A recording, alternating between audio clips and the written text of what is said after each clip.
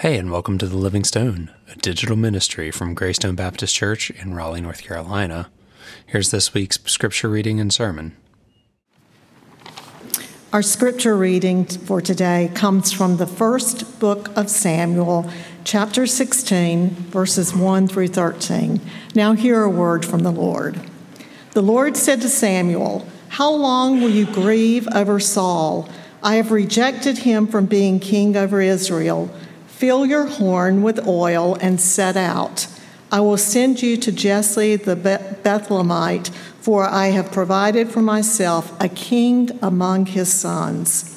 Samuel said, "How can I go? If Saul hears of it, he will kill me." And the Lord said, "Take a heifer with you and say, 'I have come to sacrifice to the Lord.' Invite Jesse to the sacrifice, and I will show you what you shall do. And you shall anoint for me the one whom I name to you." Samuel did what the Lord commanded and came to Bethlehem. The elders of the city came to meet him trembling and said, "Do you come peaceably?" He said, "Peaceably. I have come to sacrifice to the Lord. Sanctify yourselves and come with me to the sacrifice." And he sanctified Jesse and his sons and invited them to the sacrifice. When they came, he looked on Eliab and thought, "Surely the Lord's anointed is now before the Lord." But the Lord said to Samuel, "Do not look on his appearance or on the height of his stature, because I have rejected him. For the Lord does not see as mortals see. They look on the outward appearance, but the Lord looks upon the heart." Then Jesse called Abinadab and made him pass before Samuel. He said, "Neither has the Lord chosen this one." Then Jesse made Shammah pass by, and he said, "Neither has the Lord chosen this one." Jesse made 7 of his sons pass before Samuel, and Samuel said to Jesse, "The Lord has not chosen any of these." Samuel said to Jesse, "Are all of your sons here?" And he said, "There remains yet the youngest, but he is keeping the sheep." And Samuel said to Jesse, "Send and bring him, for we will not sit down until he comes." And he sent and brought him in. Now he was ruddy and had beautiful eyes and was handsome. The Lord said, "Rise and anoint him, for this is the one." Then Samuel took the horn of oil and anointed him in the presence of his brothers. And the Spirit of the Lord came mightily upon David from that day forward. Samuel set out and went to Ramah. This is the word of God for the people of God. The book of 1 Samuel tells the story of the first kings of Israel, in case you weren't reading 1 Samuel on the beach yesterday. And it can be a little confusing because there is also a book called 1 Kings.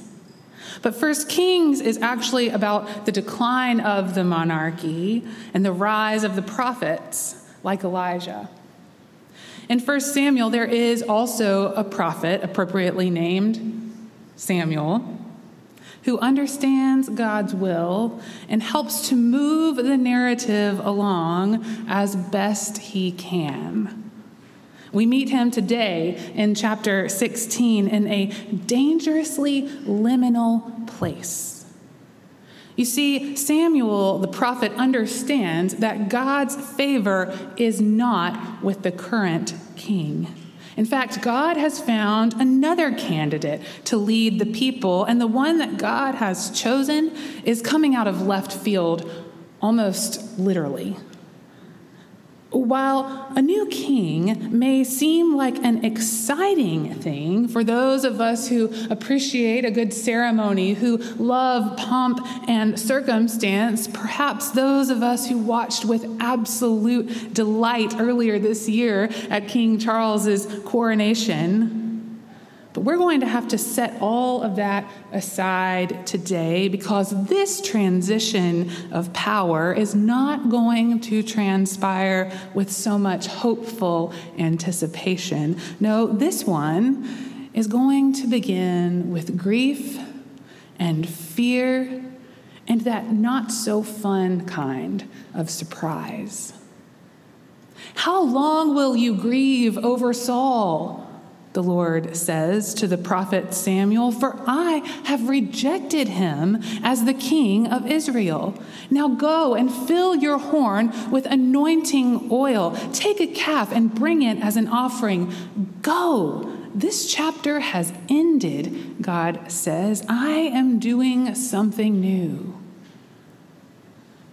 If you paid attention to the reading, you would notice that even the residents of Bethlehem tremble with fear when the prophet Samuel comes. They know they already have a king, one who is not interested in an early end to his lifelong term. And so how is this going to play out now that the prophet of the king is arriving with anointing oil?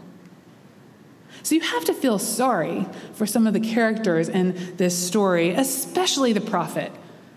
You know, Samuel did not ask for this.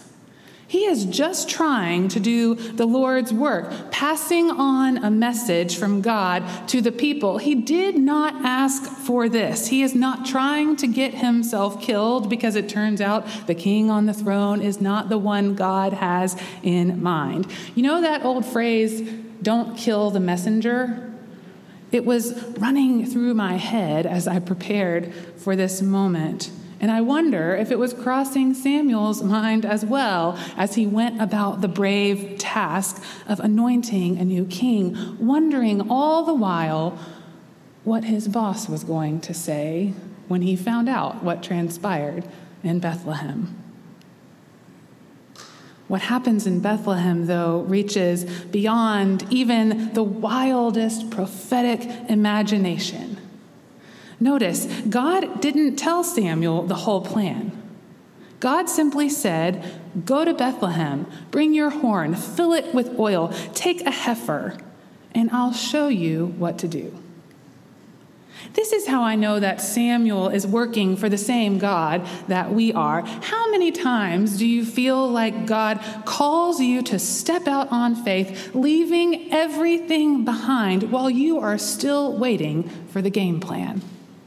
You're still waiting for a few more directions or maybe just a small little glimpse at the bigger picture, but God doesn't always give us that, right? Well, Samuel does just as he has instructed. And when Jesse shows up with his sons, Samuel looks at Eliab, the oldest, and he thinks, surely this is the one. He is tall and strong. He has all the makings of a king. But God says, nope. Don't look at his appearance. For I have rejected him. I do not see as mortals see. They look at outward appearance, but the Lord looks upon the heart.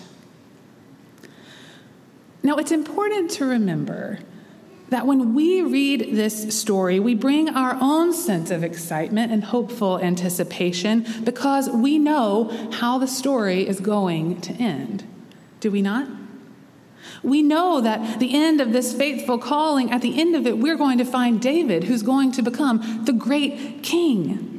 We already know that David isn't just the youngest son of Jesse, the one who's out there tending the sheep. We know that David may just be a shepherd boy now, but one day he's going to be the greatest king of Israel.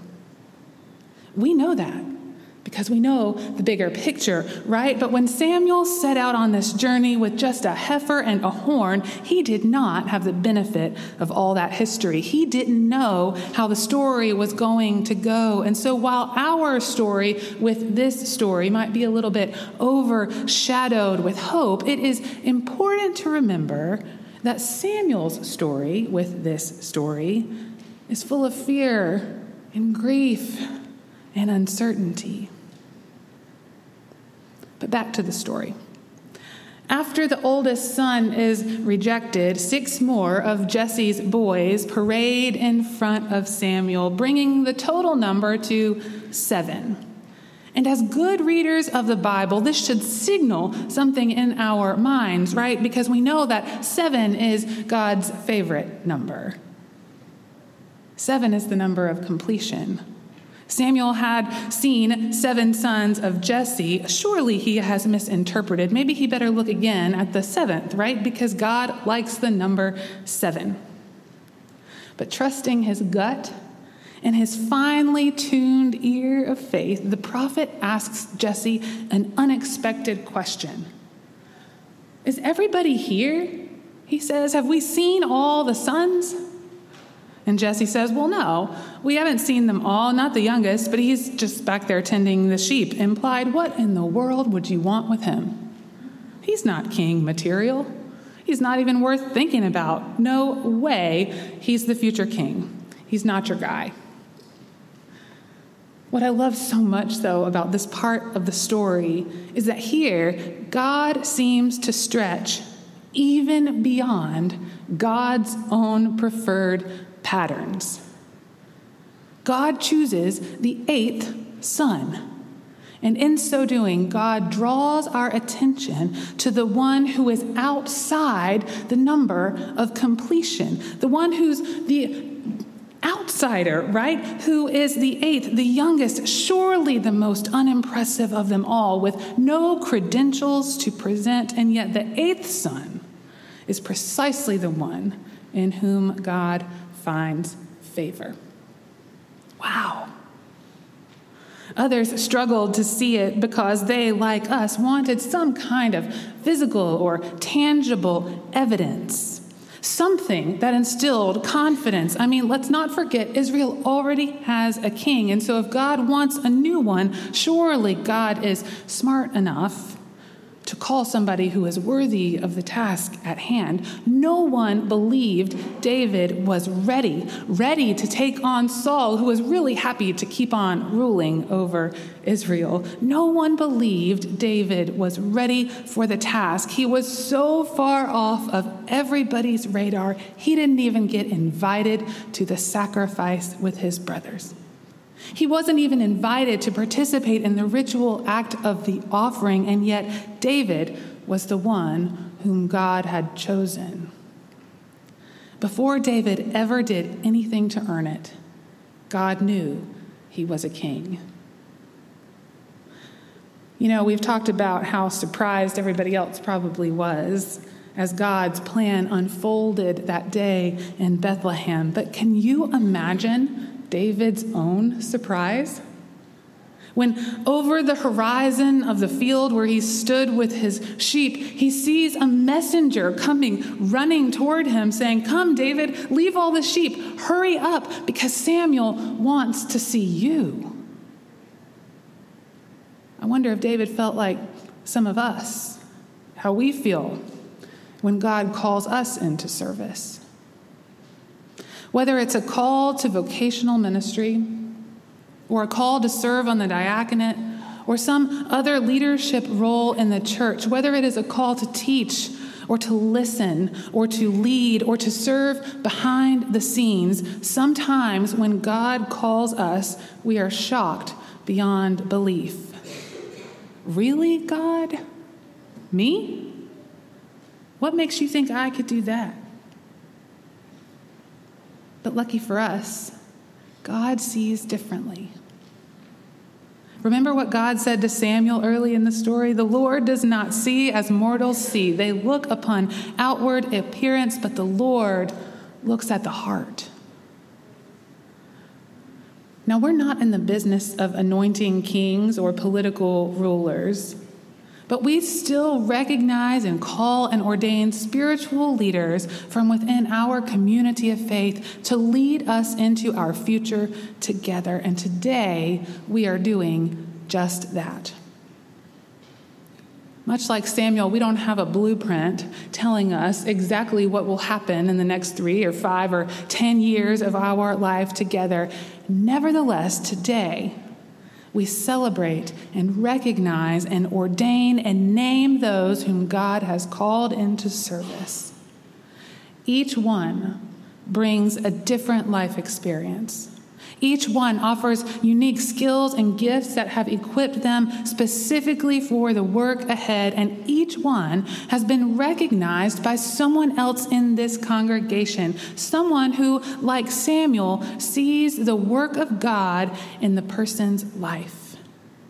And I'd be willing to bet that each person, each one of these new deacons, was probably a bit surprised when the call came. Like David must have been when he was standing in the field, minding his own business, tending the sheep. I wonder if our new deacons thought, really? Me? Are you sure? But here's the truth. Before you ever did a thing, God called you beloved. Before you ever did a thing, God began gifting you with all the tools that you would need to serve. Before you ever did a thing, God was equipping you for the task ahead. All you have to do now is say yes and to commit yourself to the task, to the journey, and to the service of others. And in so doing, you will become the deacons that we are ordaining and installing you to be. And friends, even though we are specifically talking about deacons and deacon ministry today, the truth is this: we are not excluded from the beautiful gift and the beautiful call to the service of the Lord. No, we are all called to be stewards of the gospel of Jesus Christ, to be agents of God's love in this world, to be servants of all. And so we must ask ourselves, what is the gospel that I am called to share? And what kind of Christian witness will I bring to this world? And if we ever doubt that we are capable or equipped or worthy of the work, let us always remember David, who was standing in the field surrounded by a bunch of sheep, when God reminded us and him that before we ever did a thing, God called us beloved. Before we ever did a thing, God began gifting us with everything we would need. Before we ever did anything at all, God was equipping us for the task ahead, and all we have to do is say yes and then get on with the work.